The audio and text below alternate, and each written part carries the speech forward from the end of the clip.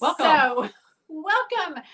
We are a few minutes late, not because we're bad at technology this time, but because I got here early and Rebecca has been showing me all around her condo, which is getting more and more settled. Super exciting. If you don't know, Rebecca and I are both, she is like fully empty nested. She's fully empty nested. I am on the verge. And so we both have downsized in the last few months. And Just great timing to do together. That was really smart, really- especially I've got a wedding coming up in a couple of weeks. Yes. Not my wedding, my daughter's. True.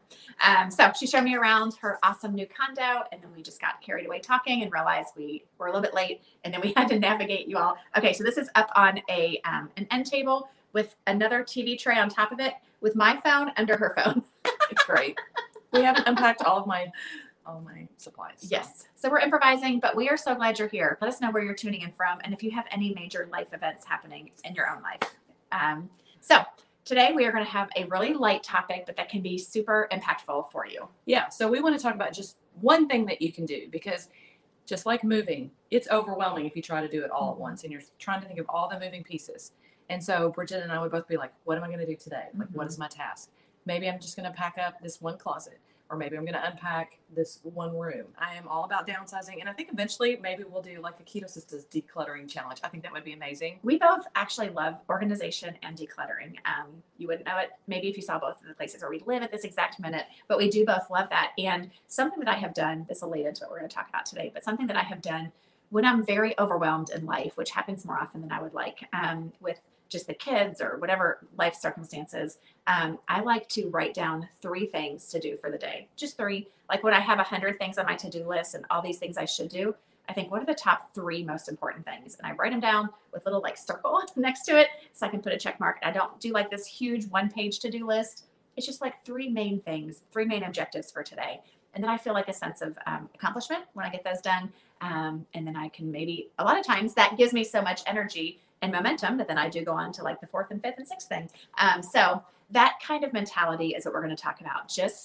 I've got to ask, if you're watching this and you like to make lists, do you ever write a task on the list just so that you can check it off or mark it off? Like something that you've just done and then you're sitting down to make a list and you kind of want to get credit for it? I would love to know if any of you do that. Not that I do, but I do. My mom actually, every time she makes a list, her first thing is make a list. So that when she's done making the list, she can check that one off. Hey, we are all about little baby steps and celebrating little wins. So true. Because we know that that will keep us consistent and on track and build momentum. 100%. So that brings us now to our topic of the day, which is stop drinking soda. Drink water, stop drinking soda. Like if you're getting started on this keto journey and you're like, I don't know where to start, don't worry about macros. Don't worry about your wheel and what everybody else is doing. Don't worry about all the different sweeteners out there. Don't worry about switching your regular flour for almond flour. Nope, too much, overwhelmed. You're going to shut down. Stop drinking soda. Stop drinking your fancy coffee drink. Stop drinking anything with syrup and sugar in it.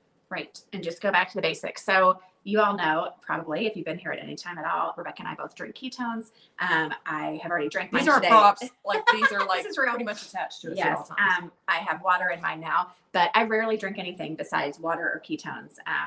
Every once in a while I will, but it's pretty rare. Even alcohol, I don't really drink much alcohol ever. I just like to keep it clean with just water and ketones. And that one switch can be huge, just helping to reset you and get you on like the right path.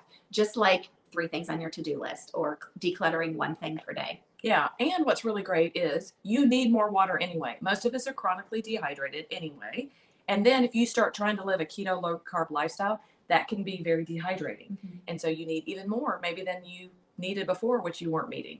So you're already meeting those goals by drinking water. Mm-hmm. But when you're substituting the water for your sodas and your syrupy coffees and your fancy whatever smoothie drinks, it's like so many benefits.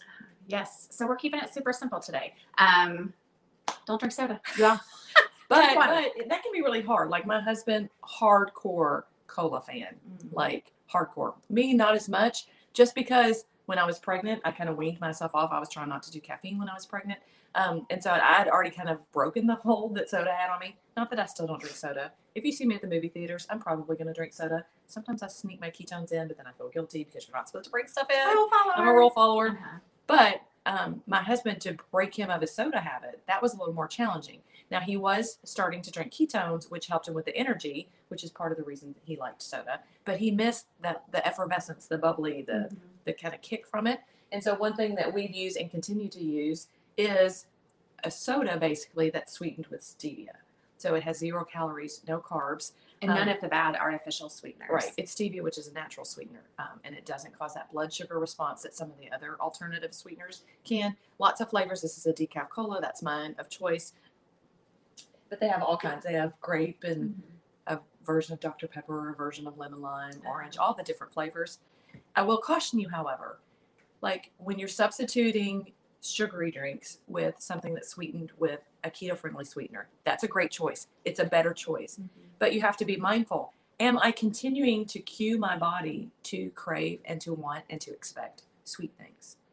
Just like sometimes people kind of go crazy with fat bombs. They're like, oh, it's a fat bomb. I can eat as many as I want. I did that. When I first started with fat bombs, it was it was like I'd make a whole kind of like I put them in these ice cube tray things, and I would like eat them all. Like, oh, fat bombs are good. And oh my goodness, y'all, what that does to your stomach is not good. An entire, don't do that.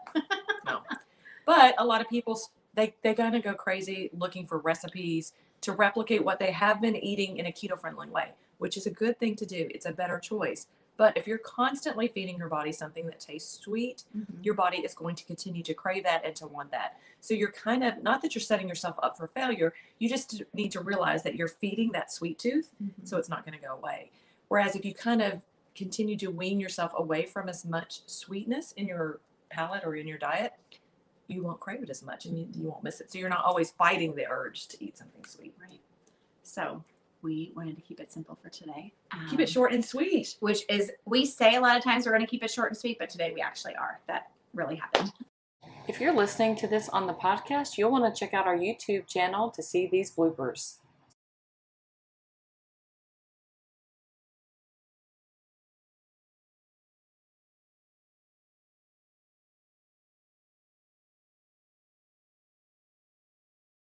Oops. We hope you enjoyed watching that video as much as we enjoyed making it.